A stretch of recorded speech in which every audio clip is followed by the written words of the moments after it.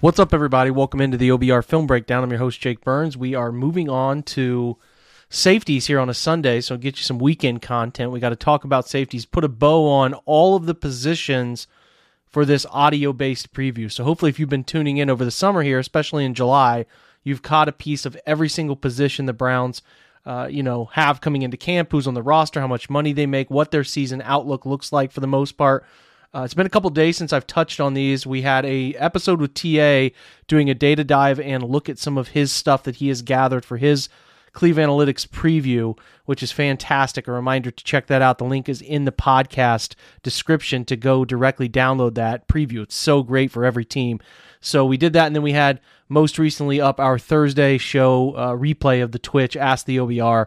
So those were the two most recent. Still battling a little bit of time management here, and we got a second born who's a week old, so I'm trying to get things out as often as I can. The nights are a little hard to predict, so we're going to try to get this one out to you guys on safeties. We did earlier in the week talk about two top names, Grant Delpit and John Johnson. So we talked about those. If you're interested, go back and check those out. We're going to start this group with Ronnie Harrison, who the Browns decided to bring back. I think it caught everybody a little bit by surprise, but they brought him back. Cheap deal. The number on that deal was only a 1.205 cap number for the year, and they're going to keep him. There's too much dead money there. I'd be pretty stunned if they don't keep Ronnie.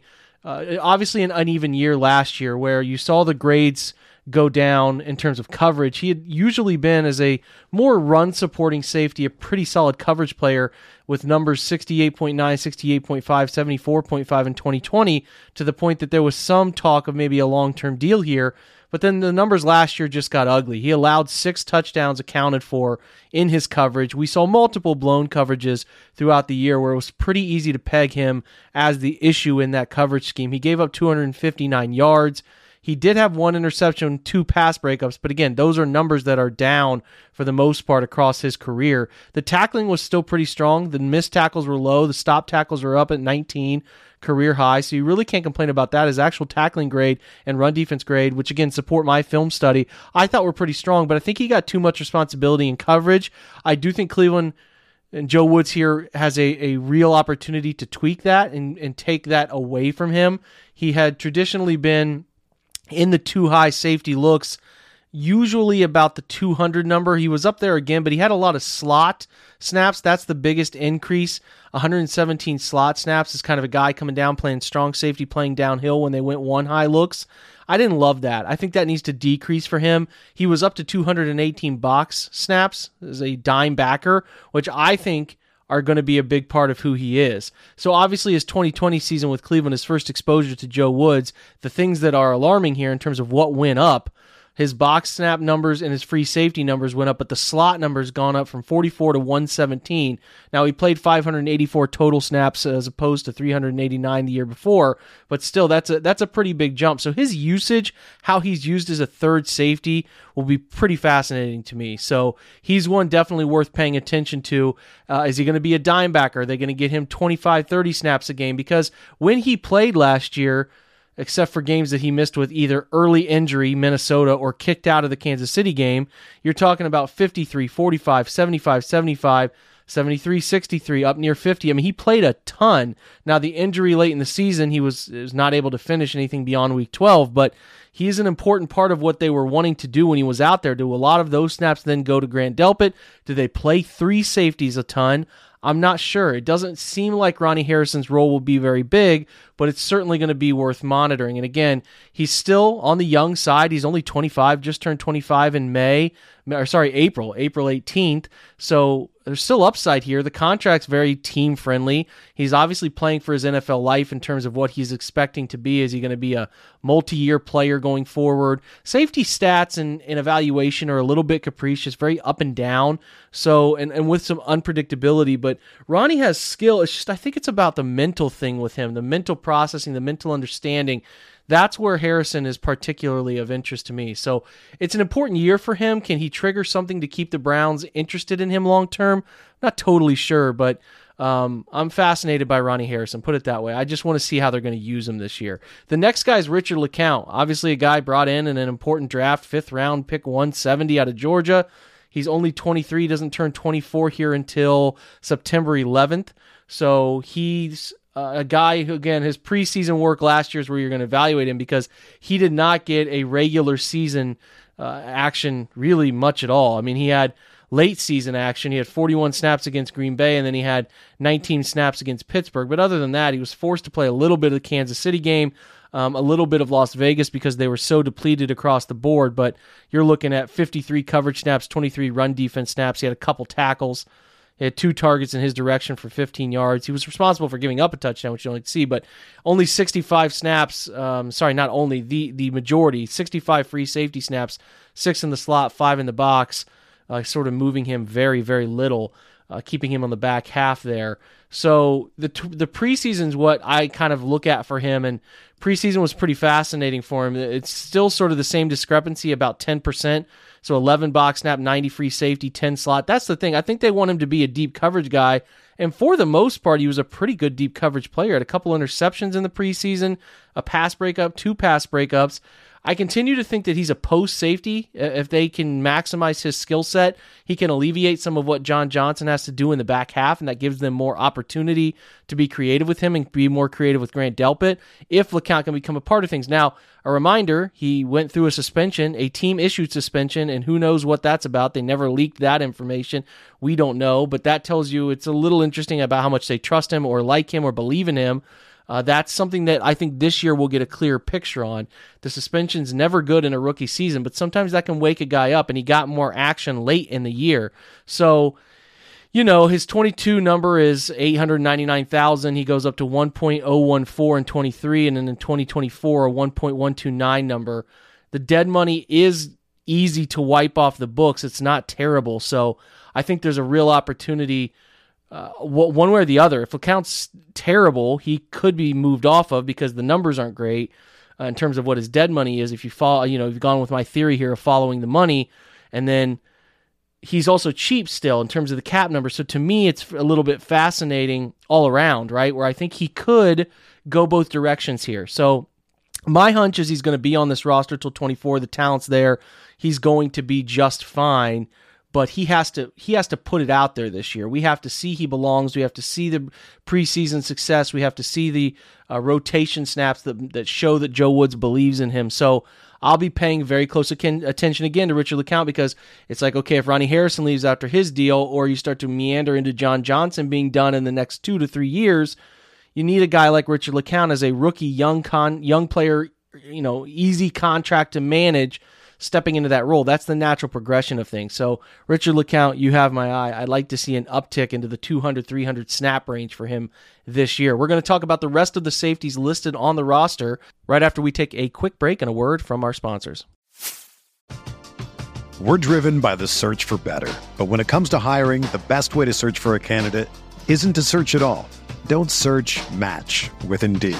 Indeed is your matching and hiring platform with over 350 million global monthly visitors, according to Indeed data, and a matching engine that helps you find quality candidates fast. Ditch the busy work. Use Indeed for scheduling, screening, and messaging so you can connect with candidates faster.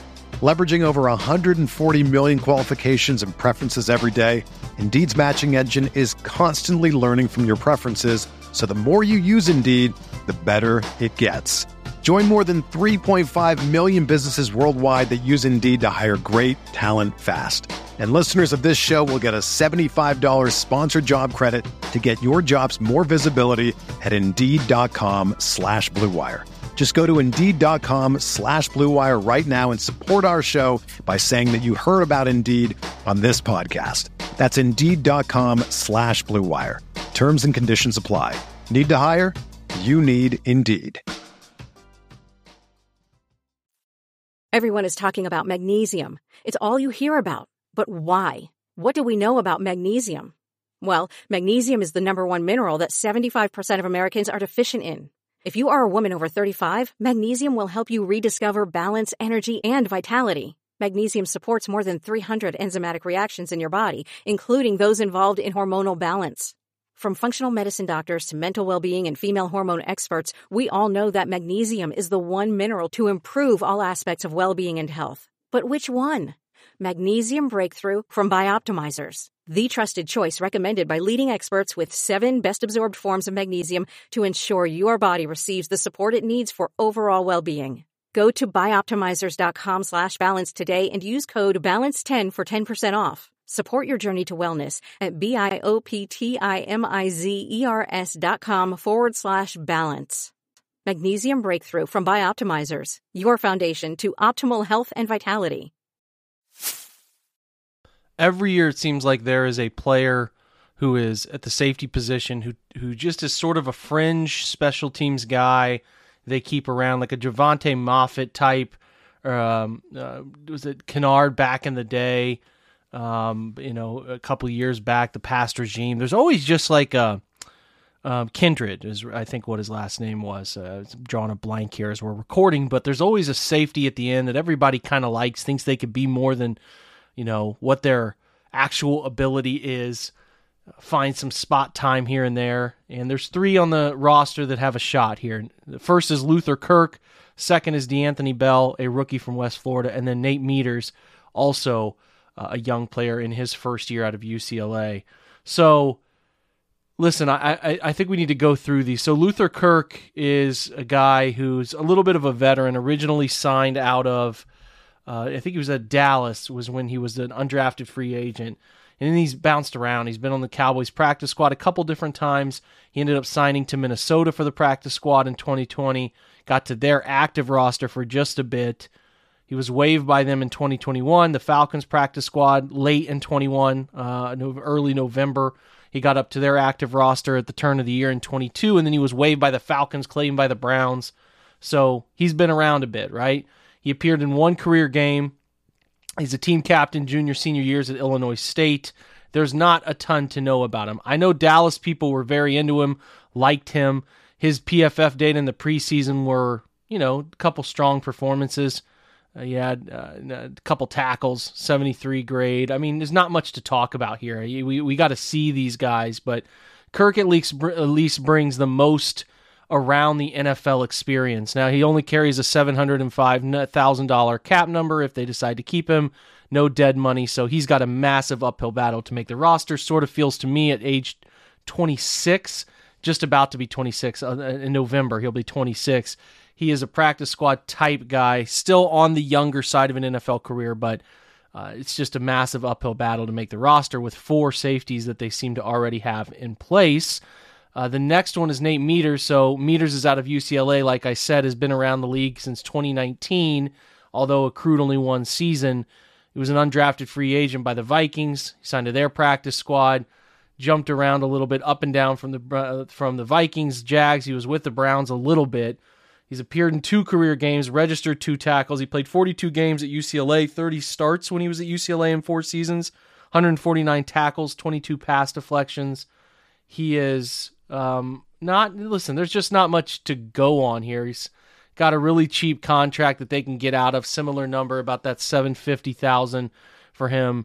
DeAnthony Bell, sort of similar situation here for DeAnthony Bell. Not much to know about him. He's really given very little in terms of his UDFA structure, as 60,000 dead cap is all that they would carry into this first year. So there's a little bit of things that they like here to give him some money, some bonus, right? But not very much. Not very much. So he'd have to make the roster. He'd be at a cheap, very cheap rookie minimum number.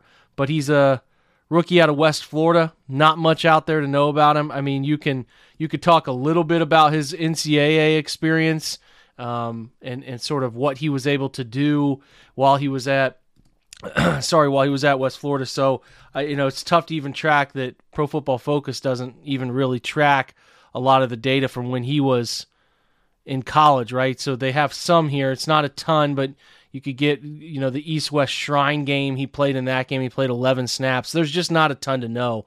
So really these position players that are at the end of the safety room, I don't really have a take one way or the other. I don't think the Browns are going to keep a 5th guy. I guess they could, but the likelihood of keeping a 5th guy seems low while their 4 guys are locked in. And to me, Luther Kirk or Nate Meters anchor what I think will be practice squad players. So D'Anthony Bell has a long way to go to prove that age 25 as a rookie again out of West Florida, that he's able to take one of those those vital practice squad spots. So, yeah, that's the safety room, man. We've gone through everything. We've gone through every position. We will actually do special teams tomorrow, talk about everybody that's going to be a part of the special teams group, in my opinion.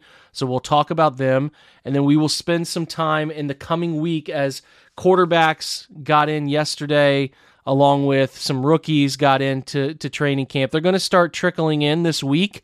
We're on Watson alert watch for what the suspension will be, as that announcement could come down at any time. So we will keep our eye out for that and try to let you know of anything we hear at the OBR. And then I'm going to write up a little bit on Josh Rosen tomorrow about just some throws. Listen, just some throws that make you think he could do some things in this offense if he needed to, if he can continue to progress, put it that way. I have no expectation for the guy. I have no real hope that he's going to make it. But if a suspension is lengthy and there's some parts of his game they like, and there are some parts of his game that are fine, you can see an avenue here. But I want to highlight some throws I think caught the Browns' eye when they brought quarterbacks in for workouts for camp arms and a potential likely backup if you get a 6 to 8 game suspension, because Josh Dobbs he's not very good.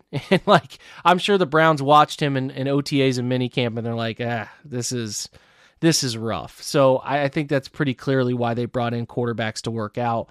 And I just kind of want to give the indication of why I think they settled on Rosen. So I'll talk to you about that tomorrow in an article and try to give you a little bit of a summary on the next podcast. But again, special teams coming up on your Monday episode, and then we'll dive in with AFC North, know your foe situations here. I think that's always important to go around the AFC North and learn as much as we can about those teams. So that's what we will be covering in the coming days. Continue to check out the OBR for great content. Thanks for supporting the website.